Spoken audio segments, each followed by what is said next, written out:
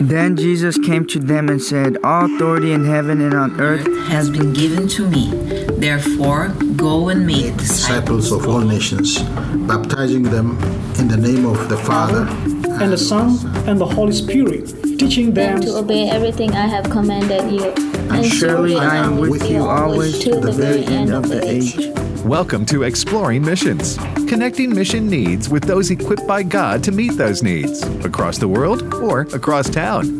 And now, the host of Exploring Missions, Bert Harper, on AFR Talk. On Exploring Missions, we're always looking for opportunities to let you know what God is doing in His world. It is His world, and sometimes we forget that. And He loves every person, and His desire is to reach them with the gospel of Jesus Christ. And something that's important, He's left that in our hands. And what are we doing with it? Well, today on Exploring Missions, we're going to talk about someone that has done something in the past and continues and desires in the future. That's exciting. And Nathan, when you hear about someone that loves the Lord, loves to share the good news, it kind of rings in our ears, doesn't it? Yeah, it really does. You know, it's good to find faithful servants. And, you know, it challenges us to be that faithful servant and to, you know, be a witness and be willing to share the gospel, make disciples as we go and wherever we go. And so it's great to talk to someone who's on that journey. Well, the person we're talking about is Wes White. And Wes is, I guess, president and founder of World Hope Ministries International. Oh, no, I'm just an associate director. You're just associate director. Okay, I was trying to pin you with a big title there. I do not need nor want that level of responsibility. Well, Wes, we welcome you to Exploring Missions today, brother. Thank you. Thank you. It's a joy to be here. Yeah, and you were and have been the pastor at Smithville Baptist Church here in Northeast Mississippi. How long were you there? 12 years. 12 years, and I know you led that church in a great way, and I was able to be with you, and it was a joy to be with you and sharing the gospel. But before that, you were in mission ministry there or somewhere else. Tell us a little bit about that, if you don't mind. Certainly. I served in Belize with Global Outreach. My wife and I served there for about 6 years and worked at the Votex Center and loved it, raised a couple of our children there, and then the Lord, as clearly as He called me there, called us to come back home and engaged in pastoral ministry in Florida, and then went back to Global Outreach and served for another 6 years in the home office. Yeah, here in the Tupelo area. That's right. And so this is kind of home area for you. Yes, 2 of my 3 children were born here, so I guess I'd have to call it home. Yeah, that goes. Hey, Nathan, when we talk about pastoring and missions, those two should go together, shouldn't they? Well, yeah, I absolutely believe that. You know, whether someone, you know, has a gifting and the function of pastoring or shepherding a local body of believers, the church, or someone has a call on their life to go out into new places with the gospel of Jesus. They should be working, you know, hand in glove, hand in hand. One informing the other, one strengthening the other, supporting one another. Unfortunately, sometimes not everybody sees it that way, and it doesn't always play out that way. But I think in the Bible, we're given that example and that model. Wes, I would like to ask you, how has your mission work and experiences in missions helped you be a better pastor? And then vice versa, how has pastoring a local body helped you in your mission work? Well, you're exactly correct in that they do go hand in glove, because Christ formed this vision and formed His plan through the local church, not in spite of or around the local church. It is the work of the local church to carry forth the gospel to the ends of the earth. And one of the offices that God chose to use was the office of pastor. And in pastoring, you are couched with the responsibility to love, care for, and specifically teach your people all that God has commanded them to obey. Exactly from the front of your opening, we sometimes, I think sometimes we forget, we want to go, and we believe we're supposed to go, and we are, and we want to baptize, we want people to be part of the local church, we absolutely do, but we lose sight sometimes of the critical aspect, which is teaching them to observe all things I've commanded you. That is discipleship, isn't it? It absolutely is. And he couched that responsibility to pastors. And so in regards to that, as I've pastored, I've better understood what my role as the trainer and facilitator and one who prepares others is. And at the same time, as I did missions, I saw how critically important it was that pastors carry the vision and prepare their people to embrace the call to reach the entire world.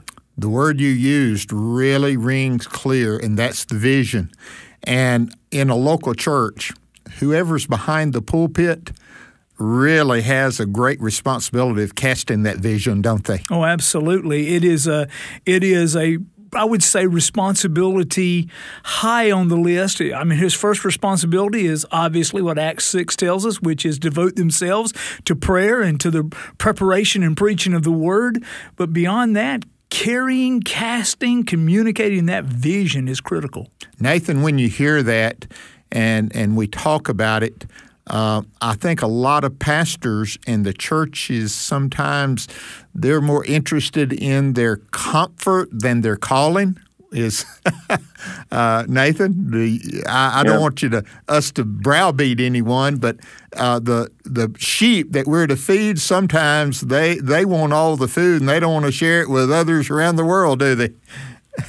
Yeah, I mean, we constantly, all of us, have to fight against our selfish natures, and that can be, personally, individually. It can be for a, local church that, wants to focus everything inward, and like you said, focus on comfort over the call that we've been given. In the Great Commission passage in Matthew chapter 28, we know the 18 through 20 of all authority has been given to me. Go and make disciples. What we've already talked about. The two verses previous to that talk about how the disciples came to Jesus on the mountain, and it says, and they worshipped, but some doubted. Is kind of what it says. That the word doubted means hesitate. So some were hesitant to worship Jesus, and this is even post-resurrection. Some of the disciples were, even at that moment of giving of the Great Commission, were a little bit holding back of their worship of Jesus. And we don't necessarily have a missions problem, we have a worship problem. Okay. Do we believe that Jesus is worth it? Do we really, hold true who he is? And then if we do, if we're willing to lay it all on the line for Jesus, then it's fairly easy to go out and to be sent out. Amen. Good point. Let's get to the World Hope Ministries International, and you have a website, WHMT.org. WHMI. WHMI. I said T, didn't I? Yeah. I got it written down there. International starts with I, not a T. WHMI.org. Well, tell us what God has brought you into and what is happening with this ministry. Well, now, WHMI has been around. World Hope Ministry has been around for about 35 years or so. Fantastic ministry. It started like a lot of missions ministries did, and it had a strong teams base, an outreach base where teams from the U.S. would go and would serve and love and care. And so it became a team-sending organization early on. And a few years back, about 12 years or so back, a second arm began to develop out of World Hope Ministries International, not distinct from, but yet a critical part, and that was World Hope Bible Institute. They started a Bible Institute to theologically train pastors, and that has flourished and grown, and God has used that tremendously. Bert, I don't know if you're aware, but in the majority world, that's Africa, Asia, and Latin America, 95% of the pastors, men who have churches, who have congregations, 95% of them have no training at all. And so they're left here to try to teach them to observe all things I've commanded you without being equipped to teach them all things I've commanded you. Yeah. And so World Hope Bible Institute began to try to give theological training for pastors in unreached, underserved areas of the world. And I don't want to get too lengthy here, but let me just give you the nuts and bolts of it. Okay, that's what we want. We want people to know this. There were 4 issues that arise in theological training that are critically important in the majority world, in the what we would call the third world. Okay, the first is accessibility. It had been in the past that to do a theological training, you would ask the students to come to a centralized location. And from that centralized location, they would come, they would spend 3 or 4 years, they would get a Bible Institute degree, and then the goal was that they would leave that area and go back to their home area after 3 or 4 years. Sometimes it happened, sometimes it did not. But for certain, one thing was true, for them to have to come, uproot, and live within a different place made it not very accessible. The second problem that faced theological education worldwide was that of affordability. For a lot of people in the majority world, they simply have no funds. They can't buy books. They can't pay for any kind of cost whatsoever. They can't contribute to their instructors' cost. So they were left with not being able to afford, so they couldn't move into the city because of accessibility. They couldn't afford to take it. And then the third, on the missions agencies themselves, it just simply wasn't sustainable. There wasn't a sustainability because what you had was you come into a location, you buy land, you build buildings, you put in electricity, you hire guards, you hire maintenance staff, you hire national staff, and then when it's time for you to go and do this somewhere else, well, the brothers in the majority world can't sustain this. Right. And so it's not sustainable. And all of those things were factors that I saw while I lived on the mission field. I saw that theological education was being hampered because of accessibility, affordability, and sustainability. But when I got involved with World Hope Bible Institutes, I came to realize that a fourth key component that had been missing was taking place, and that is it is reproducible. Bert, I've never seen anything like this. I have to tell you, I'm so excited. Nathan, you're going to love this. In standard theological education, you have to get your degree. You have to finish the course. You have to get it all done. And then if you pass enough tests and if you qualify and if you get additional training, then maybe we'll let you go and do it somewhere else. But the heart and soul behind the World Hope Bible Institute locations is that as you are taught, then you take exactly what we taught and you go out right then, right there, find another place and go develop another Bible Institute. And so that is what is happening around the world with World Hope Bible Institute locations is that they're going out, they're carrying what they've learned. They don't have everything learned yet, but even though they don't have everything, they are ready to go forth. They're ready to reproduce, and we are seeing incredible results. Amen. Nathan, when I hear that, I get excited about it. And I want to interrupt and ask, how do you overcome those first 3 obstacles, though, Wes? We see that fourth one. How is the Bible Institute, is it overcoming those, and how? Thank you. That's a great question that I didn't cover there, but that's a great question. As far as accessibility goes, we go to them. We don't ask them to come to us.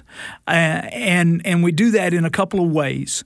The first is that we try to only reach out into areas that don't have Bible Institutes. We're not looking to get into competition with established theological centers. We want to go to places where no one is doing it. Amen. So we go. Affordability. You're going to love this. This is one of my favorite parts. Affordability is we do not hire instructors.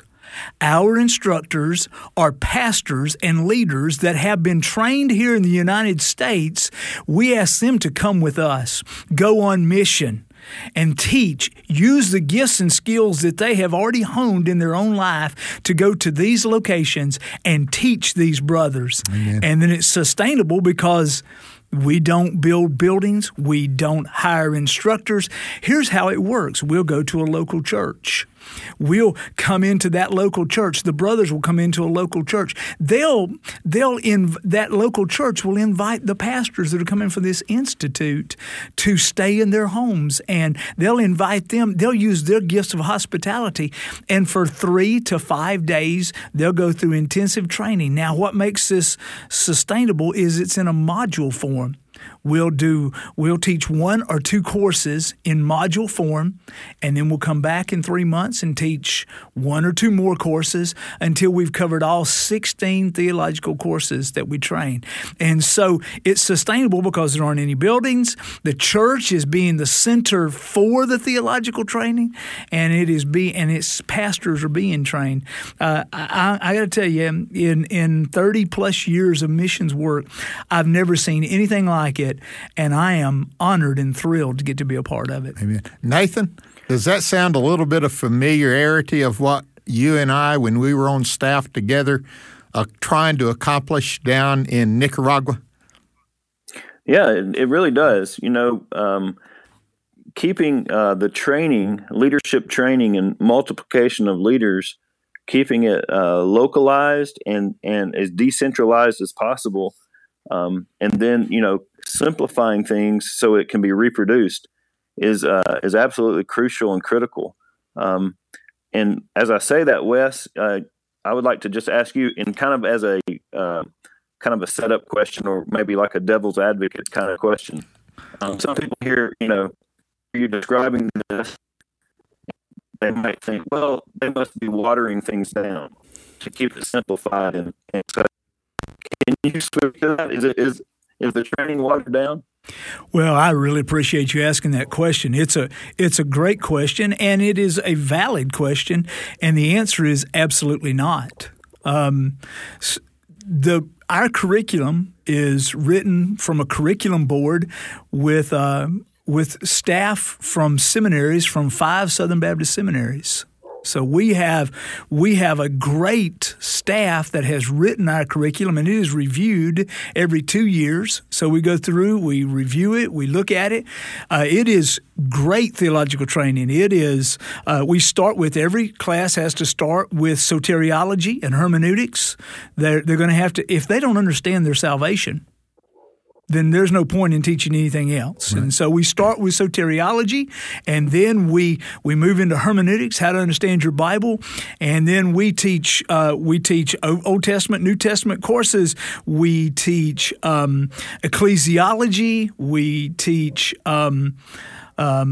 eschatology, the study of last things. We systematic theology 1 and 2. It is an in-depth training, and because we spread it out in modules, we're able to really drill down. And if you've worked in Nicaragua, and it's especially true where I am in East Africa, these brothers are so hungry, so desirous, that you can't turn them loose. You teach and teach and teach, and then they don't want to go on a break. They don't want to go get any food. They want to ask questions and learn and more. Now, it behooves the teacher to take complex issues and make them clear to where some who are barely more than oral learners are able to handle. But that isn't an issue. It simply requires those who are going to be teaching to put forth a good bit of effort to study and prepare themselves so that they can communicate effectively. When I hear you say that, I again, just going back on something that Nathan and I were working on together at a local church and trying to accomplish, that was the whole idea. They were ready, and they would travel miles to be there and share for those 3 or 4 days that we were there, and we found them so ready. And right before we did that, we heard this meeting about missional work, and the issue was, yes, the missionaries would go in, people would be won to the Lord and disciple some, but not having that trained pastor, minister there to keep on carrying on. And there was a short change there. And this Bible Institute, World Hope Bible Institute, is coming in and filling that. I heard that, and it sounds just exactly what they said we've got to develop. That was a few years ago when I heard that. But you guys are in, yours is in Africa. Well, me personally. That's yours, the area that you develop in. We have locations throughout the world, and we're growing at an astronomical rate. So God is truly, truly blessing. Bert, something that you touched on is really critical to understand. I can't speak for anywhere else, but in East Africa, according to the Lausanne Conference, they have determined that if a church doesn't have a trained pastor, 7 out of 10 of those churches will fail within the first few years, because they're not prepared to stand against the wiles of the enemy. With all of the spiritualism, superstition that gets mixed in with it, along with the, I'm just going to use this term, damnable doctrines that are out there that have a form of godliness, but there's no power in them. There's no validity to them. Those things are sweeping through. Anything that is heretical is always going to find a root. Yep. And so we need our pastors to be trained. In the United States, there is one trained pastor for every 230 people. But in Africa, there's one trained pastor for every 47,250 people. If that were stewardship, we'd be failing, right? Absolutely. And that's what we're trying to do something about. We're talking to Wes White, Executive Director. No, associate again? Associate Director. Man, I'm trying to lift you up, man. No, I don't want to be. You don't take that promotion? I don't want to be an executive anything. Okay. I am an Associate Director over the Bible Institute locations in East Africa. And so you're able to do that because of computers and internet. You're able to develop that and work with that and not be on site in the 6 different countries all the time. Well, that's it. And the way this works is that we develop leaders, and that's really critical. Nathan talked about that a moment ago. We develop leaders inside of each of these countries. I build relationship with them. I mentor them and disciple them. And in turn, they give oversight and they minister to and help us build new locations throughout their country that they serve in. So I work with these brothers, and then they work with the Bible Institute locations. And then every time that I can, you go. I'm going. I'm going to go teach. I'm going to go be with them. I'm going to sit around the fire. I'm going to drink some chai tea. I'm going to enjoy wonderful fellowship with my brothers. But COVID has really messed that up. Yeah. The travel has been non-existent just about it, right? It really has. It's forced us to be inventive and creative, and we're still learning inventive and creative ways to go ye therefore, even when we can't always put our feet on the ground. Nathan, when we hear that, yes, go ahead. Yeah, sorry. So I did have a question that just came to my mind. You mentioned your station, your work is focused in East Africa, and there's lots of challenges I know on the ground in those countries. Can you maybe name a country or at least identify one major challenge that our listeners might be praying with you about as the pastors and the church there in East Africa is facing these things? Well, I certainly will. In fact, there's a couple, and one is these brothers are doing a great job of multiplying and reproducing, and then the men that I work with are doing a great job, but nothing replaces the hands-on work of me being able to be there, to teach them, to build relationship with them. And nothing replaces the value of our American pastors coming in and teaching, not only for the Africans, but for our churches here in the United States as well. So one thing I would ask you to pray is that travel restrictions would be eased so we can do that better. Secondly, there is some outbreaks in some of our countries that we work in, and they're starting to give us a little trouble. I was with the president of the organization this morning talking with him, Dr. Stuart Sheehan, who is a fantastic visionary and man of God. And Dr. Sheehan and I were in conversation, and he shared with me of 2 different countries that are really, really struggling with COVID. One of them, 2 of their cabinet members and their president have died.